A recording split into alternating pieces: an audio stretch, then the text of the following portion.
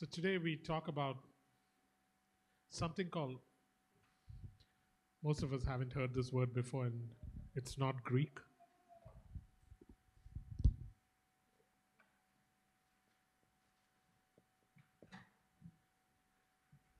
Pronounced Ecdysis, which is not a Greek word. It's not found in the Bible. But I thought, why not add a little educated? Ecdysis, Wilderness 40, today's title is Ecdysis. Ecdysis is the process of molting. It's the process of molting, a shedding of the old to fully reveal the new. We talked about how the Holy Spirit has led us into the desert. The Holy Spirit led us into the desert so that we may have a greater revelation of God, so that we may return with power, and so that we may be ready to restore desolate heritages and prove ourselves an essential service in the post COVID landscape that awaits. That is the intent of Wilderness 40. And today we talk about this word ecdysis, which is basically this idea or the process of molting or a shedding of the old to fully reveal the new. It is not taking on the new, it is shedding the old so that the new may be revealed. And you see a lot of desert creatures that go through this process, where they shed an old skin and then the new emerges. It's not that the new wasn't there, it is that the old had to be shed. And so molting is necessary for both growth and transformation. In the case of a butterfly, it's required for transformation. You literally have to shed the old cocoon to emerge as a butterfly. So molting is necessary for both growth and transformation. And strangely enough, the way it takes place, or what happens is there's an intake of water and an intake of air, and it splits the old covering. And I'm drawing parallels here, but one of the easiest ways for us to molt, as in shed what is old and come into the new, is to engage in an intake of water, and I'm comparing that to the Word, and an intake of air, which I'm comparing to the Holy Spirit, who's known as Pneuma or Ruah, so that the outer covering breaks. But unfortunately, in most of our lives, this process is unfinished. In most of our lives, both sitting here and in Christianity in general, this process of molting is unfinished, and so it traps us between two spiritual phases. So half of us is new, half of us is still stuck in the old because the molting is incomplete. And so today what I want to talk about is, okay, in the desert, before we come out, is it possible to once and for all shed the old to fully reveal the new? Shed the old to fully reveal the new. And that's what we'd be talking about. Guys, it's a shame that my mind identifies more with my old self, even though it no longer lives. It is a shame that my mind identifies more with my old self, even though it actually no longer lives. Galatians 2, verse 20 and 21 says, I no longer live, but Christ lives in me. Yet, more often than not, on a daily basis, on a weekly basis, it's a shame that my mind identifies more with my old self when it no longer lives. When in actuality, I must identify myself completely with Christ. In actuality, I must identify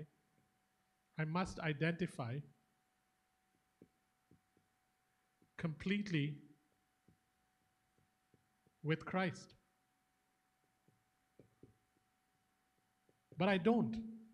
I find it easier to identify with the old self, with the old Jacob.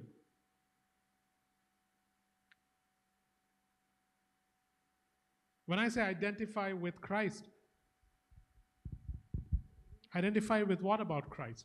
Identify with the fact that he is perfect in all his ways. Identify with the fact that he is amazingly holy. Identify with the fact that he is the image of God, the radiant image of God. Identify with the fact that he is intimately located in the Father's perfect love, intimately located in the Father's perfect love. Identify with the fact that um, he is located in the Father's presence. Identify with the fact that he is at the Father's right hand. So let's look at all what we said. We said, one, he is perfect in all his ways. These are the things we are identifying with, perfect or righteous in all his ways. We said he's amazingly holy. We said he is the radiant image of God.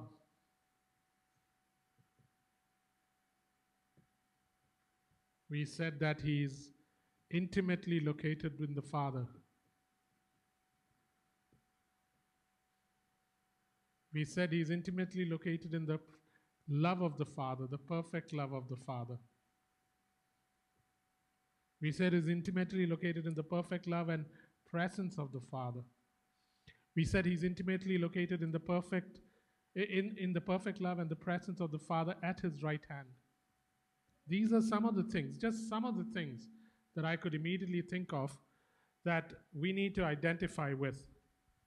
Because if we did identify with these things, then you would find that you no longer are continuing to hold on to old skin, which should have molted by now. But in most Christians' cases, and in all our cases, I would say to you, it hasn't molted. If I began to identify with Christ, I would find that, it's not too often that I think of myself really as perfect or righteous. I only do that occasionally when I'm singing or when it's an absolute need. I would not see myself as amazingly holy. And yet Galatians 2:20 says, I no longer live. I have been crucified with Christ. I no longer live, but Christ lives in me. I rarely see myself as the image of God. I rarely see myself as being intimately located with the Father, intimately in his presence, intimately at his right hand, intimately in his perfect love. The same privileges that Jesus enjoys are actually mine. This is not how we think. It is not how we think. If we thought like this, our worship, our prayers, our attitudes with sin, our attitudes towards righteousness, our attitudes towards each other, our emotions, our interests would be so radically different than what it is right now. But somehow we are caught between these two spiritual phases, one of the new and one of the old, and it leaves us neither here nor there. And if I'm going to return from this desert, I want to return having taken care of this so that my mind is thinking a certain way and is going towards a default of thinking a certain way. Any questions?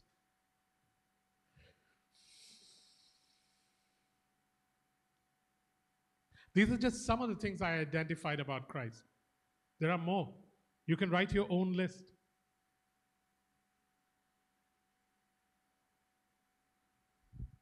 Is this how you think of yourself? I'd suggest no.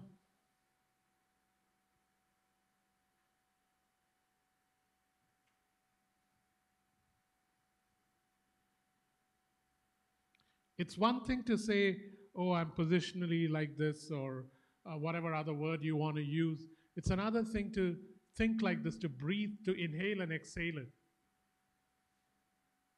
So if you go to Ephesians 4, verse 22 to 24, and let's just read it from the Passion Version. Ephesians 4, 22 to 24. See what it says.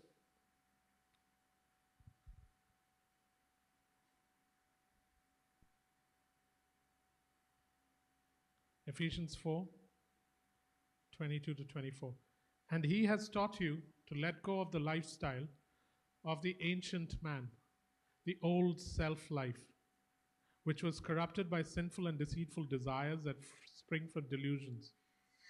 Now it's time to be made new by every revelation that's been given to you, and to be transformed as you embrace the glorious Christ within as your new life and live in union with him. For God has recreated you all over again in his perfect righteousness, and you now belong to him in the realm of true holiness. So, my new self, and it's a real new self, it actually exists. My new self is actually created, as in recreated.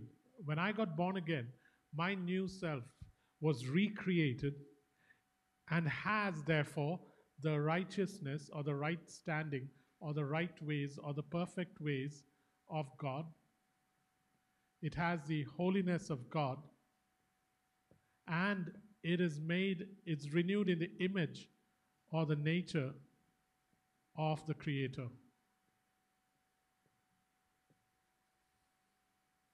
Or another word for this would be likeness. This is who I really am.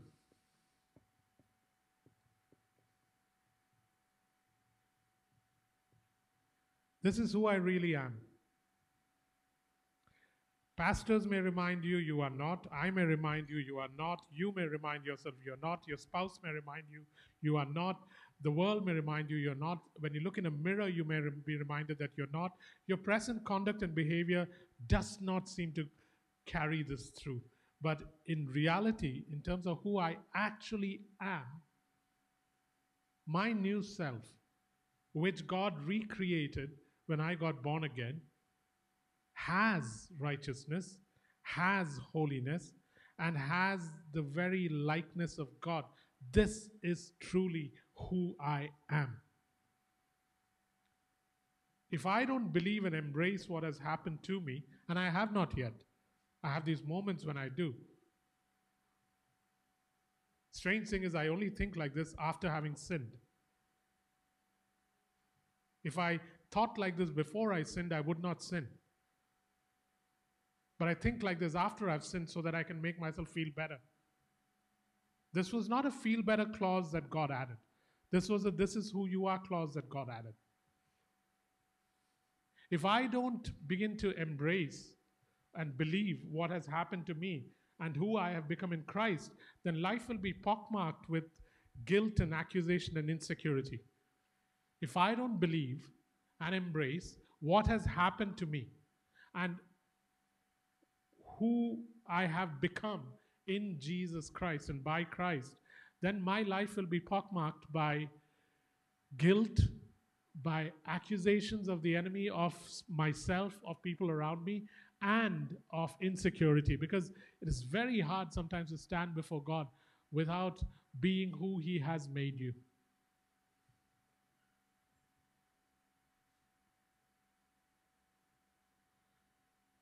The Passion version of verse 23 in Ephesians says, "Now it is time to be made new by every revelation that's been given to you."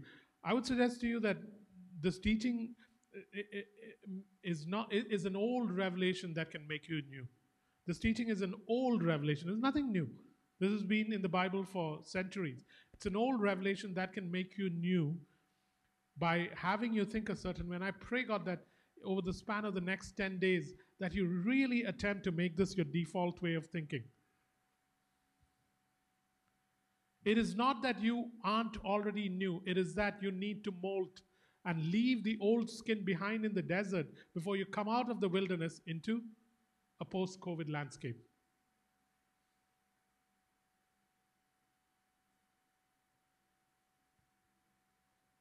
The thing with Revelation is, guys, if you just write it down and don't begin to ask the Holy Spirit to let it sink deep, Revelation turns into information. The thing with Revelation is once it is received, you have to then begin to think it, you have to play around with it, dig into it, ponder on it, meditate on it, find out scriptures that support it. That is how Revelation becomes flesh. The word becomes flesh. Otherwise, the word becomes knowledge, and knowledge becomes information, and it puffs up, and so it's good for a sermon. So my question is, why can't I inhale and exhale the righteous life I already possess? Why is it that I'm not inhaling and exhaling the righteous life I already possess? Why is it that I can't hear his life giving, I am pleased with you, son voice? Why is it that I'm always striving to be righteous and always striving to please him? Why is it that it's always the cart before the horse? Why is it that Jacob is always striving to be righteous and always striving to please him? Why is it instead that Jacob can't inhale and exhale the righteousness that he already possesses and the life giving, I am pleased with you, son voice that is always hovering over his head?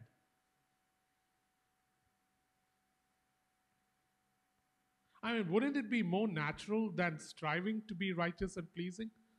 If I'm already something, wouldn't it be natural to live that out?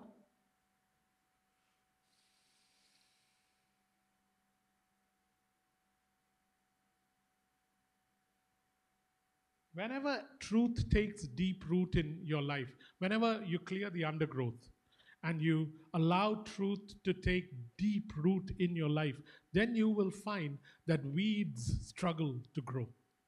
Whenever you, whenever you remove the undergrowth, whenever you clear the undergrowth, and you let truth take deep root in your life in any area, you will find that weeds struggle to grow. At some point, I remember in my life, the undergrowth with regard to sickness and disease was cleared, and this truth took deep root that Jesus Christ heals and he loves healing. He's Yahweh Rapha, and you can trust him to heal you every time. At some point in the first year of my Christian life, it took deep root. And when it took deep root, the weeds of disease and sickness now find for the last 31, 32 years very hard to grow. Somewhere in the first 2 years of my life as a believer, here is a truth that took deep root, that God is before anything else a father, that he is your Abba, that he is your father. Relate to him as father, Jacob, and you will solve a major portion of your life in that one truth being embedded deeply in your heart. And somehow along the line, by the grace of God, it happened. And it has been one of the most powerful truths in my life, that God is Father. And it is seen in my conversations, in my leading, in my worship, in my teaching. It'll come across again and again. Why? Because now the weeds of servanthood or not being a son or God being sovereign and um, um, like a flippant or doing whatever he wants without being a father is gone forever. I can never think like that. When truth takes deep root, weeds struggle to grow. If this truth takes deep root, the weeds of an old self will struggle to grow. It'll be very difficult.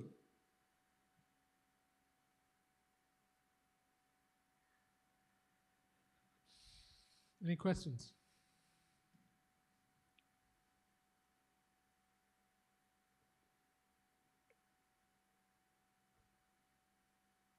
Any questions, guys? No? Everyone's eating happily?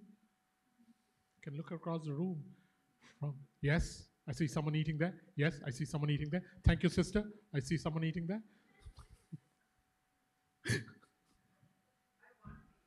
You want to be eating? Come. Yeah. The essence of this new life is not mine. The essence in its essence, this new life is not mine, because it's the anointed one living his life through me. The essence of this new life, the essence of this new life is not mine. The essence of this new life, it's not mine. It is the life of the anointed one being lived through me.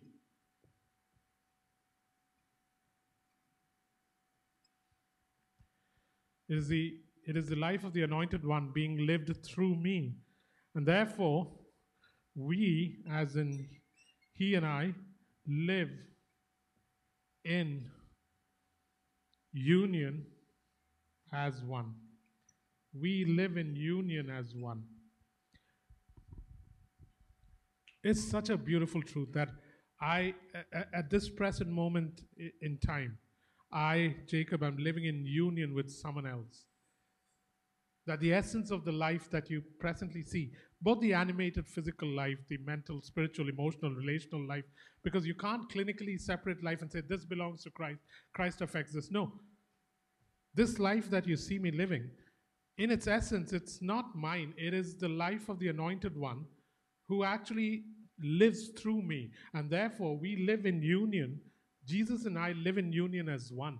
It would be like, say, Aaron selling his house for $200 or $2,000 or $1,000. Let's say Aaron sells his house for $1,000 and he comes and buys my apartment for $100. And then, even though the apartment belongs to him, he gives me the keys to the apartment and says, "It's yours. I've bought it for you. Even though the title deed is mine, here, it's yours. And by the way, I sold mine for 1,000, so here's the 900 extra that I got. That's yours too." And then, having done that, he stands on the outside and he doesn't come in, and he waits for me to let him in.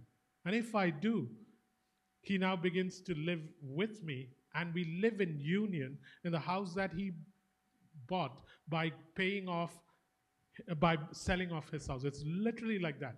It is someone who has bought me, and then having bought me, given me the keys to my house, even though he holds the title deed, and then stand outside and knock and say, "Can I come in?" And if he comes in, then he and I begin to live in union. That's how this works. But we live in union. Jesus and I live in union as one, which is why sin grieves, which is why any collision with sin impacts him, which is also why I can draw now from the only life I actually possess and begin to reflect his interests, his emotions, his attitudes. You have to wrap your head around this, because if you don't, you will never be able to escape the part of the old skin that will stick to you forever. It's like a creature that has old mold stuck to him forever. You can't shake it off because you never did it when we begin. It's a terrible way to live, and we live more than half the day. I mean, we live 3/4 of every day in two spiritual phases, never fully free.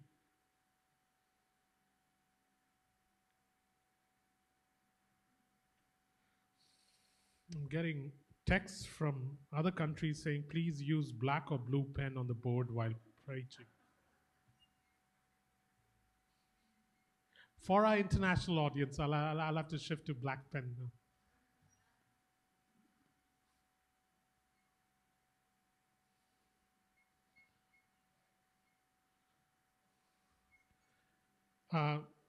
Could the pen director get me a black pen?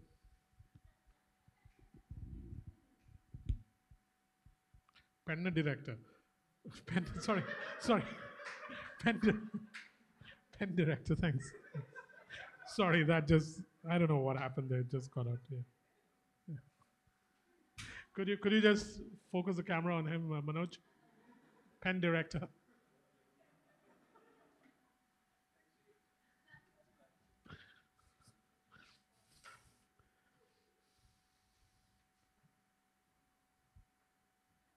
Okay. So the essence of this life is not mine. Any questions, guys? Any questions?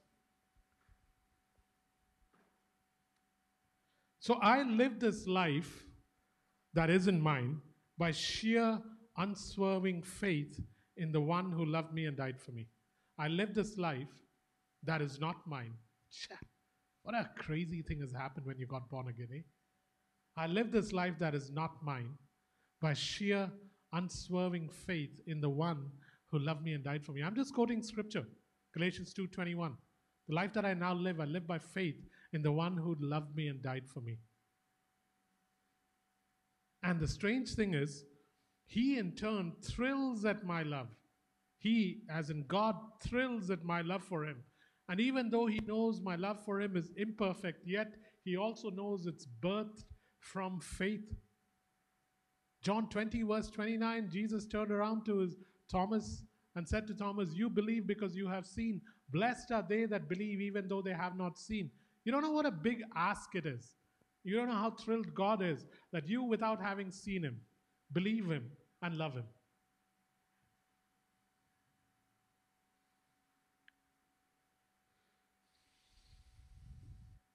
Any questions? You know, the thing is, you know these truths. So I'm not telling you anything new. If you've been for Christ's life, you already know these truths. It's just that it hasn't translated into 24/7 everyday living. Because if it did, I would see it.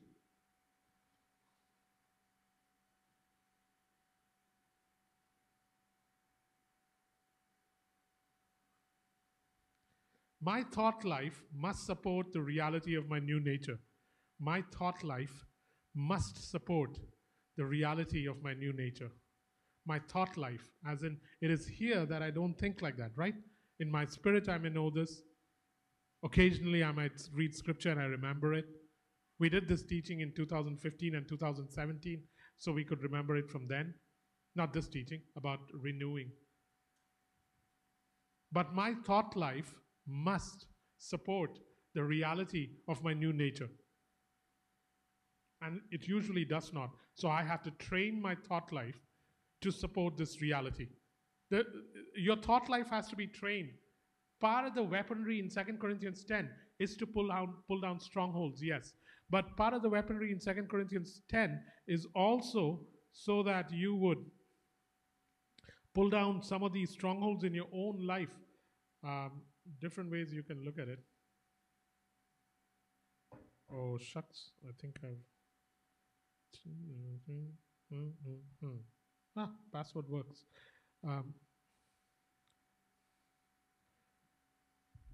Fitting every loose thought and emotion and impulse into the structure of life shaped by Christ. Fitting every loose thought and emotion and impulse into the structure of life shaped by Christ.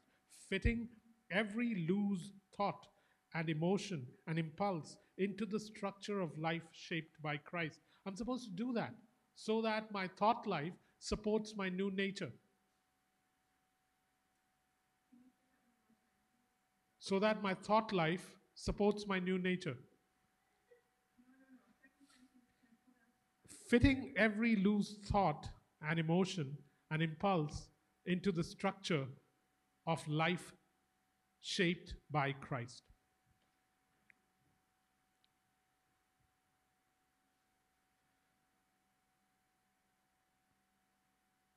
Guys, once you begin to live like this, it's almost like having a clean house. A clean house is easier to keep clean. A clean house is easier to keep clean. Once your house is clean and all the things from under the bed and over the cupboard is removed, and someone comes and does this amazing cleaning job of your house, when you enter, it is easier to keep it clean. I remember when I was a kid, my sister used to insist on cleaning my room. On one hand, I would be very thankful. On the other hand, it would be dreadful, because once she cleaned the room, I couldn't do anything in that room. Like, I couldn't drop a piece of paper, I couldn't sit on the bed, because if I sat on the bed, the bed sheet would wrinkle. I could not sit on the chair, because then the chair would move. So once you cleaned it, it had to be left absolutely clean. So that's not where I'm going. What I'm trying to say, because I think she's listening, what I'm trying to say is, it is easier to keep a clean room clean. And that is this idea of having my thought life support the reality of my new nature. And once I begin to think like that, you will find that it is very natural for you to continue down that road. Your new normal is your new nature. Your new normal is not sinless living. Every time you don't sin, you think it's wonderful? No, it's just normal.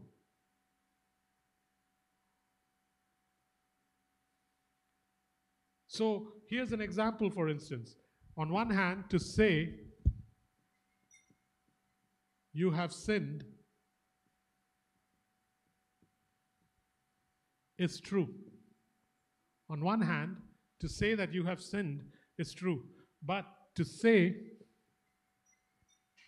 I am free of sin is truer still. This is what I mean by the new nature. Yes, on one hand, you can say, I have sinned, and it is true. But to say I'm free of sin is truer still, because that is the reality. It's just an example.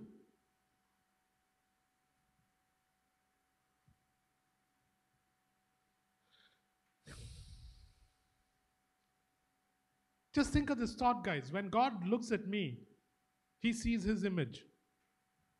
When God looks at me, He sees in. This is not a grace message. I'm not going down the path of grace right now. Leave alone hyper grace. I'm just saying, when God looks at the real me, He sees His image. It's like looking into a pool of water and He sees His image. Why? Because He sees someone who has been recreated in His likeness, in His righteousness, in His holiness. This is not for His sake that I'm stating this fact. I'm stating it so that you really begin to grasp 24/7 the actual condition of your life. And therefore then, to have Him look at you and have to work His way through what is distortion of sin ceases to exist, because you begin to love who you are. Don't you hate it when you sin?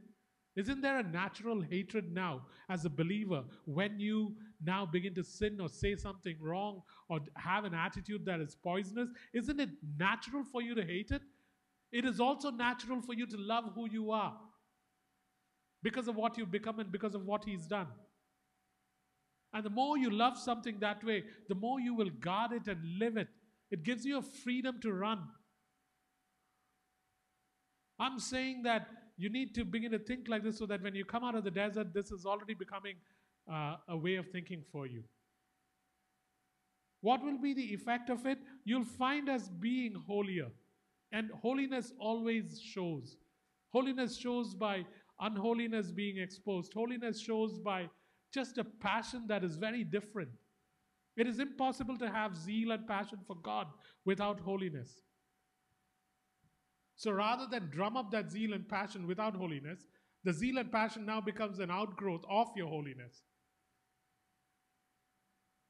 In your attitudes, in your interests, in your emotions, we'll talk about that. You can draw all that from Christ because of what He's done.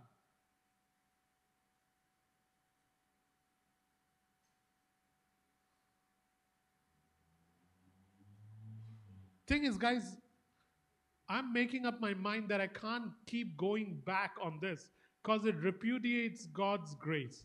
It just, Paul put it this way, I will not receive God's grace in vain. And so I am deciding that, Father, this is not going to be a teaching that is great, but it is going to be something that I will not go back on, because I have gone back on this before. I want this to be the most natural thing for me, as natural as hearing, as natural as expecting you to heal, as natural as calling you Father. I want this to be as natural as that. I want this truth so deep in my life that it is inviolable, non-negotiable, normal. So I don't want to go back on this because it repudiates God's grace. This is why we end up viewing grace as peripheral. Because we're so not into the habit of inhaling and exhaling righteousness and holiness. We are so not in the habit of continuously seeing that cloud with a writing on it that hovers over your head which says, I am pleased with you. Instead, we are so caught up, the focus is more on, I must please God. I must be righteous because I love Him. Nothing wrong with that. It's a good thing. But the platform that you stand on before you do that is different.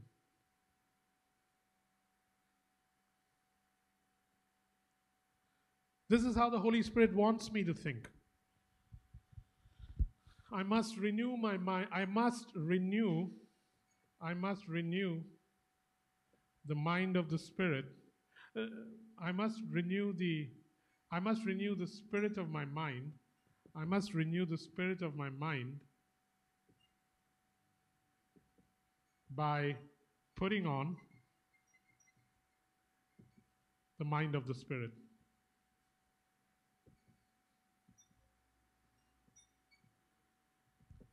I must renew the spirit of my mind, or in other words, I must renew the thinking that I do with my mind by putting on the thinking of the Spirit. I must renew the spirit of my mind by putting on the mind of the Spirit.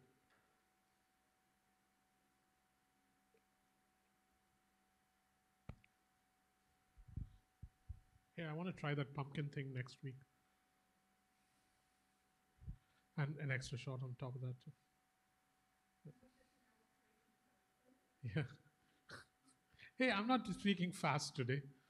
I even took some of, May brought Jane some black cold coffee. And so I poured half of that into this. Yeah. But you got enough, right? Yeah. Plus, you're eating a lot sitting there. So it's all good. Because, sister, the kingdom of God is not about eating and drinking, but about righteousness, peace, and joy in the Holy Ghost. About the scripture, yeah, 1 Corinthians 4:20. Yeah. Guys, so then when we go down this road and begin to talk like this, the question is, isn't there a place for dealing with sin? Isn't there a place for correction? Shouldn't there be rebuke? Shouldn't there be the need to judge oneself? Shouldn't one express godly sorrow for sin? Shouldn't one repent? Shouldn't one be disciplined? Yes, but after establishing the reality of this truth. All those things are not sidelined, they're an active part of our lives. There is the need for discipline, there is the need for repentance, there is the need for correction, there is the need to rebuke, there is the need to judge oneself, there is the need for godly sorrow. All these are absolutely important Christian principles that must be used in life. But they must find their place after establishing the reality of the above truth. If you don't establish this truth, then that is the forest that you keep getting lost in. But you establish this truth, and it becomes so much easier. I mean, on Oculus Quest, there's a game called Ricky's Plank. So it's like I've said, it's walking this plank, and it's a 47-story fall. But if you want, you can take two hand vacuum-like things and hold them. And they're actually jetpacks. So even if you fall, you can turn them on, and so you don't fall. You start zooming around with those jetpacks. Jeevan didn't have the packs. He didn't know the packs exist. Rhonda had the packs, but we have a video of her just sitting down on the floor because she doesn't want to move. So the point is, guys, once you have this truth, even if you fall off, you do not crash. You have the ability to keep moving. If this truth is not established, then sin and righteousness is like mountain and valley. Up one day, down the other day. 3 good days, 4 bad days. We got to end this, man. God has provided you a way to live. The other side should become abnormal. For us right now, for most Christians, sinning is normal and living righteousness is the struggle. I should get to a place where living righteousness is my joy, my passion, easy peasy, Japanese lemon squeezy, and it is fun. And then, no, that was, it came out, but it's too late now to withdraw it.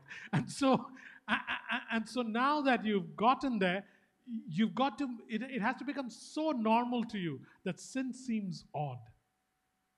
Sin becomes an occasional thing, which you don't even enjoy.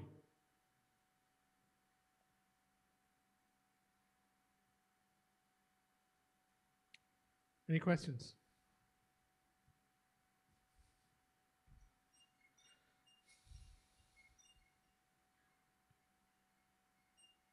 Any questions? Sorry? Yes. Any questions, guys?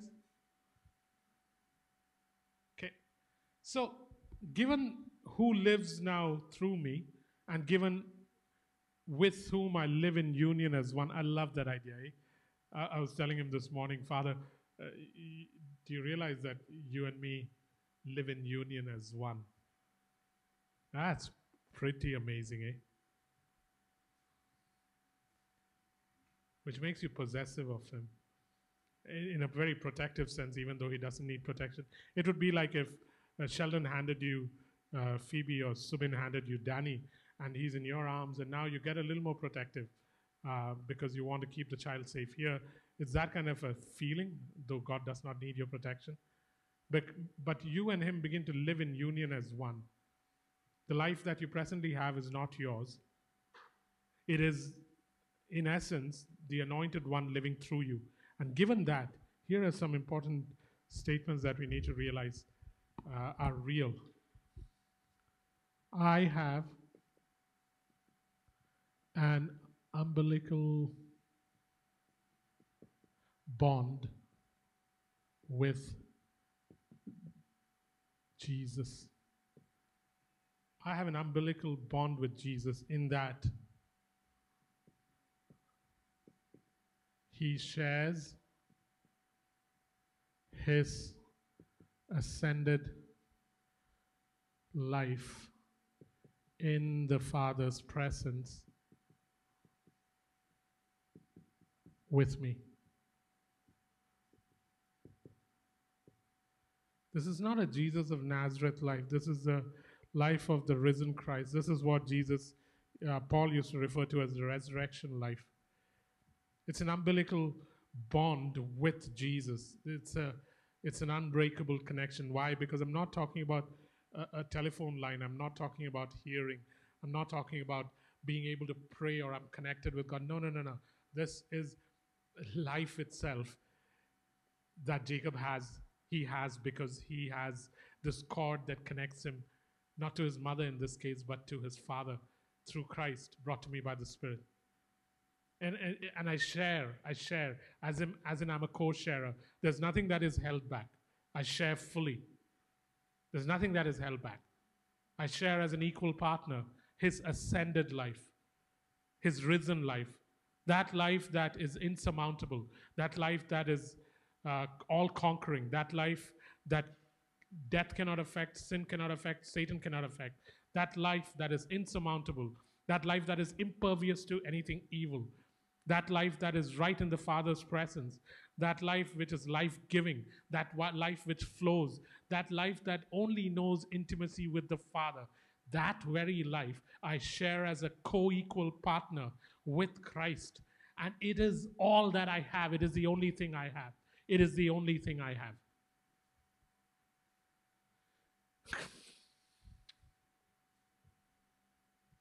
It is the only thing I have. Why am I settling for something else? What am I settling for? I'm settling for physical life when who I really am is so much more superior.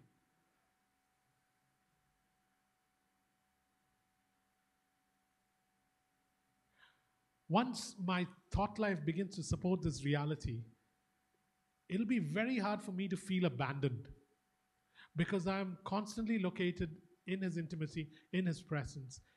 It'll be very hard for me to be afraid because I'm located in his perfect love.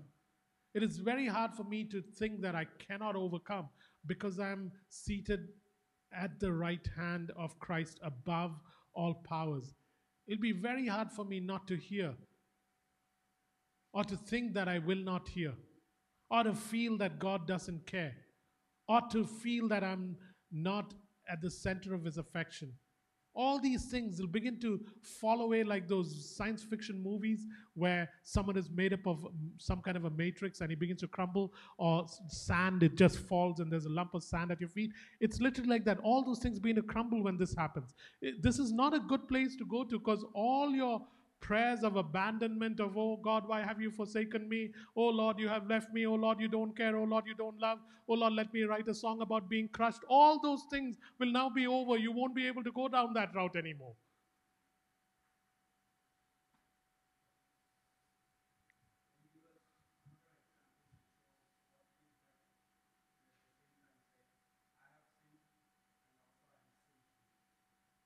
Okay. Another example of it is true that I have sinned, but it's truer still that I am free from sin. Another one.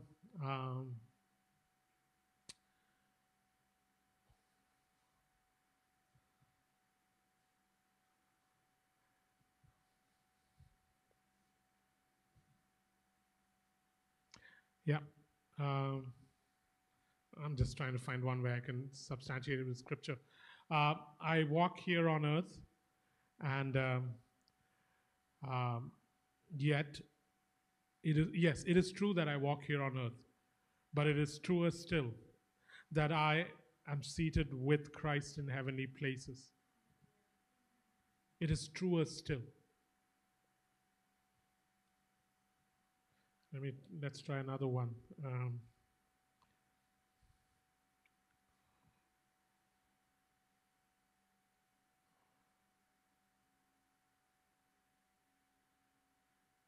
um, I may have no. It may look like I have no protection here, seemingly unprotected on my own, but my life is actually hidden in Christ, who is seated at the right hand of God.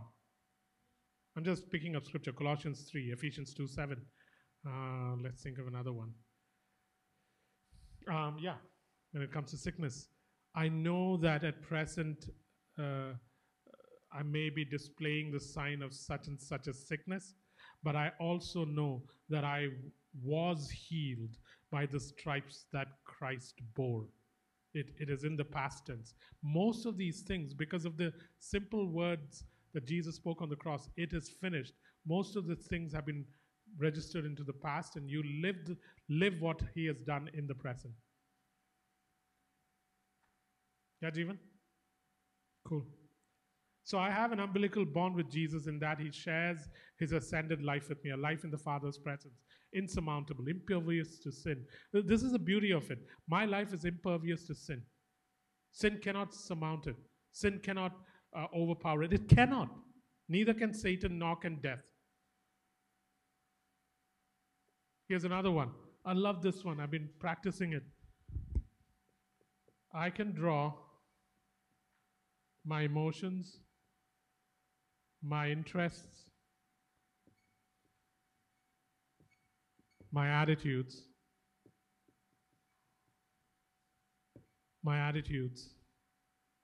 from him, from Christ, for his private life is fully mine. Ah, such a cool sentence. We think God is a public domain God, as in one of those celebrities who get reported on every newspaper, every magazine. Not really. He was absolutely private, and he was happy being private till he decided that he would display himself publicly, first through the prophets and the teachers, and then through his son Jesus Christ, and then through the body. But there's still such an infinite depth of his life that can be plumbed by his children.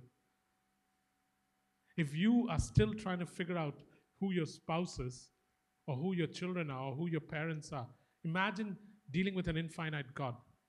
And I love the fact that I can today begin to draw my emotions, as in even my emotional response to things, expressed through my unique personality. I can draw my emotions from his private life. Because his private life, this life that Christ holds, uh, is now fully mine. I am my beloved's, and my beloved is mine. I can draw my emotions from it. I can draw my interest from it.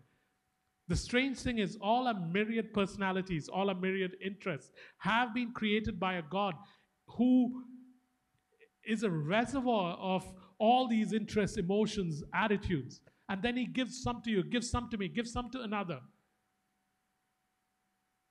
I, through my present personality, can still draw my emotions from him. Why? Because it is the anointed one that is living through me. And he and I are in union with one another in this life. I can draw my interests from him.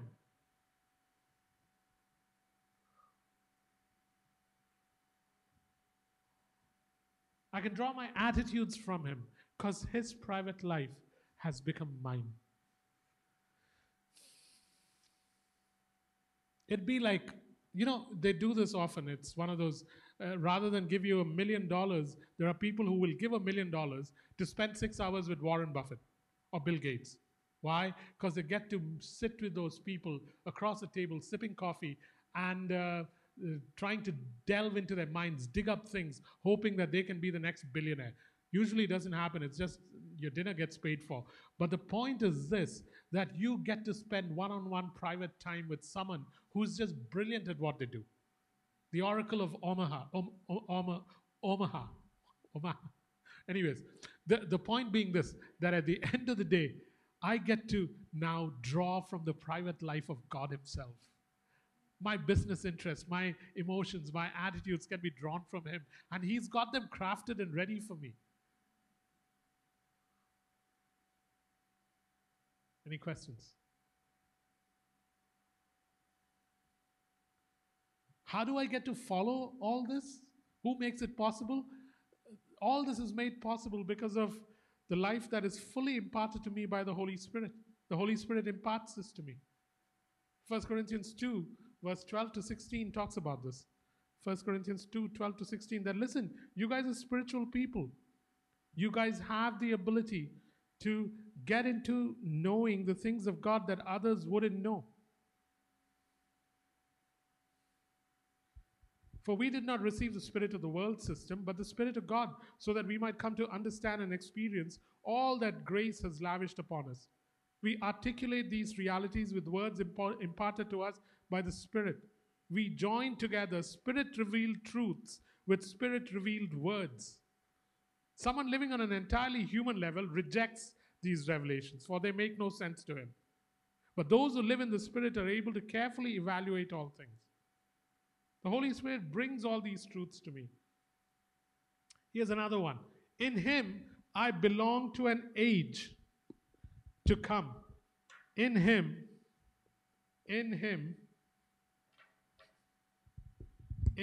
I belong to an age to come. Belong to an age to come. And can enjoy many of the benefits now,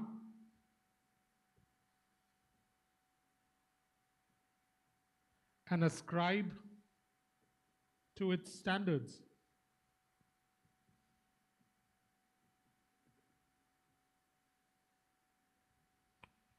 In Him, as in Christ, because He belongs to a kingdom that already exists and is going to come. In Christ, I now belong to an age that is yet to come, but I can already start enjoying some of its benefits.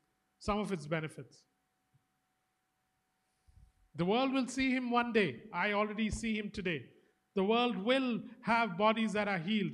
I get to have my body healed today. The world will call Him Lord and Father one day. I already have Him as Lord and Father. The world will have answers one day. I already have answers from Him.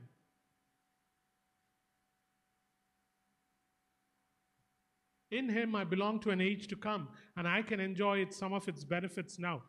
Ask yourself, do you? Ask yourself whether it's an active part of your daily living. I must enjoy today the benefits of the age to come. Contentment, healing, forgiveness of sins, comfort, peace, ridiculous joy, life, giving of life, pouring out the Spirit, receiving the Spirit, love, kindness, faith, invisible realities becoming visible. Isn't this what a Christian life is composed of? And shouldn't it be something that I yearn to both experience and express so that the world can see the invisible kingdom through a visible Jacob? So I both get to enjoy it, and then I ascribe to its standards so that the standards are not prescribed to me by the systems around me. I marvel at the fact that the grace of God is sufficient in a time of dire need, people losing jobs, COVID for 6 months, that most people at Acts 29 have been doing well. It is a sheer gift of God. While ministries are crying out for money and are scared that they will lose attendance, we have to keep people away.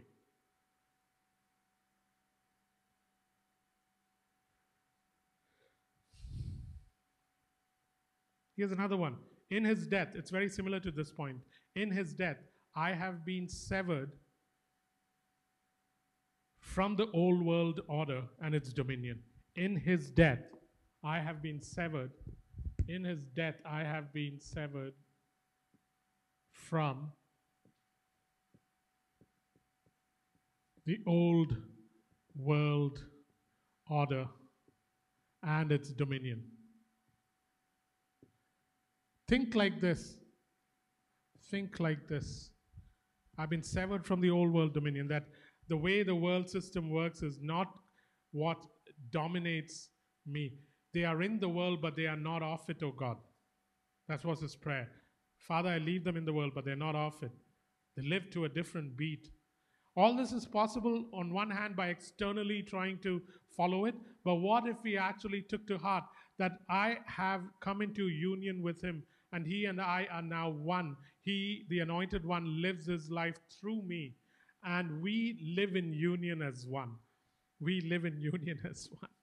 Man, if just that truth sinks in, that I live in union with him as one, I'd be so circumspect in the way I did things. Because the fact is, guys, we love him. The fact is, we love him. And then when these truths come in, love gets shape or form or substance. We love him. Last point. His power has seated me with him. His power has seated me with him. It says so in Ephesians 1, verse 22 to 26, that his power has seated me with him.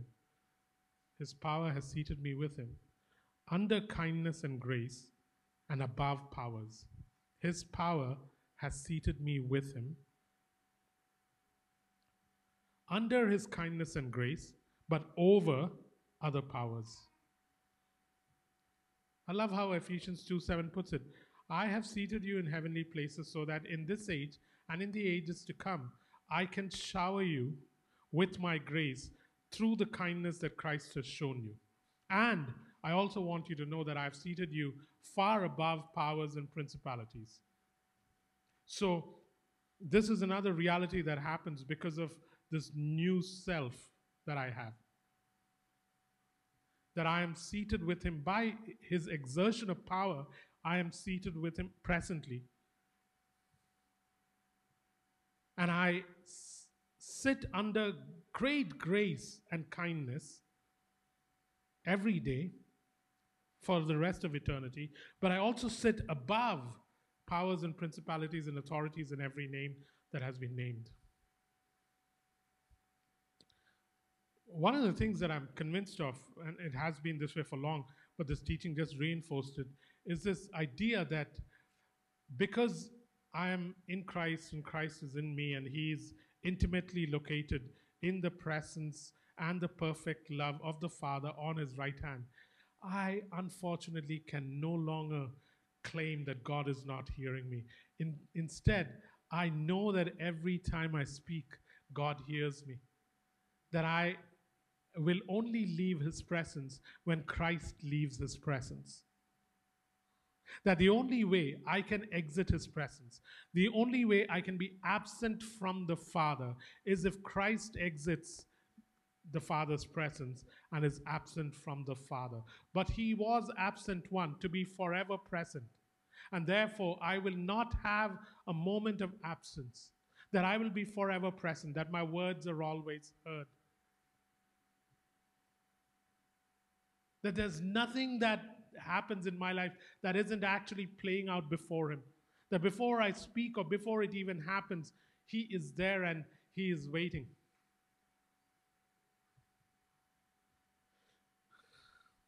But more than anything else, my new self has the righteousness, holiness, and likeness of God. It is really who I am. Why can't I inhale and exhale this righteous life that I already possess? Under his life-giving, I am pleased with you, son voice. And if I don't, my life will be pockmarked with guilt, with accusation, with insecurity. You don't know how liberating it is.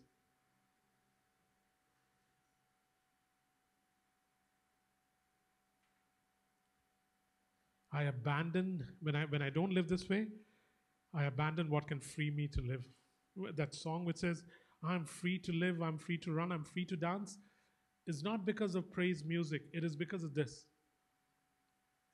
It frees me to live.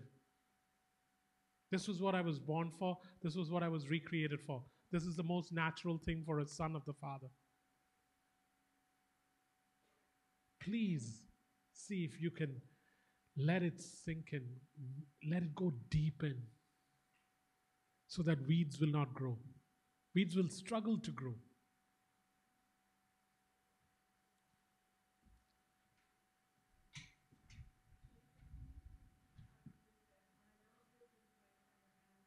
I abandon the um, freedom that I have to run free. I abandon the ability to run free. And it should be something that should be so natural to sonship, running free.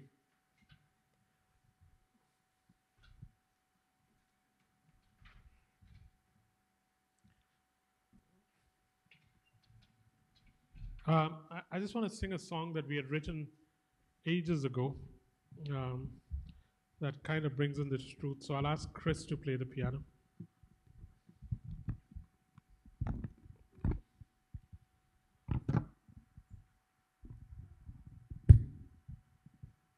What is this supposed to do, like, other than hide my face? Makes my singing sound nicer.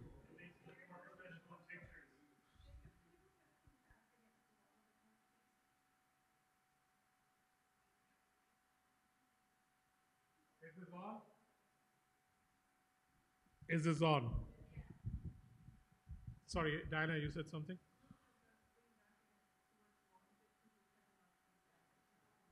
Oh, they don't need to see. They'll see on the board.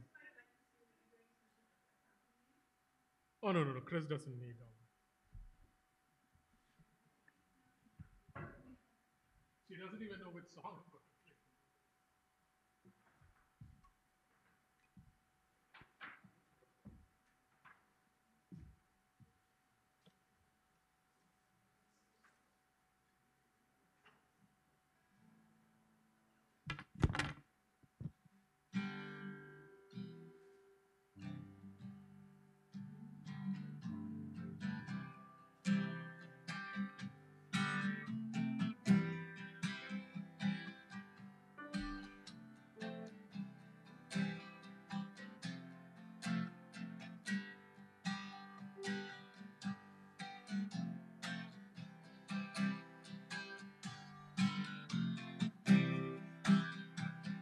I live the life of another, for the life I used to live has now ceased to exist, terminated on the cross. I work the works of another, I've ceased from my own. For if I no longer live, my striving is as dead as stone. One more time. I live the life of another, for the life I used to live has now ceased to exist, terminated on the cross. I work the works of another, I've ceased from my own. For if I no longer live, my striving is as dead as stone. So I'll stand fast in the liberty for which Christ has set me free. By the law of the Spirit of life in Christ, I will walk in His victory. So I'll stand fast in the liberty for which Christ has set me free. By the law of the Spirit of life in Christ, I will walk in His victory. I will walk in His victory. I am a man of choices, of rest and destiny. I can do nothing for him. He does everything in me. The life that I now live is the life of the Son of God. All that he was and is, I can be with Father God. I am a man of choices, of rest and destiny. I can do nothing for him. He does everything in me. The life that I now live is the life of the Son of God. All that he was and is, I can be with Father God. First verse. I live the life of another, for the life I used to live has now ceased to exist, terminated at the cross. One last time from the beginning. I live the life of another, for the life I used to live has now ceased to exist, terminated at the cross.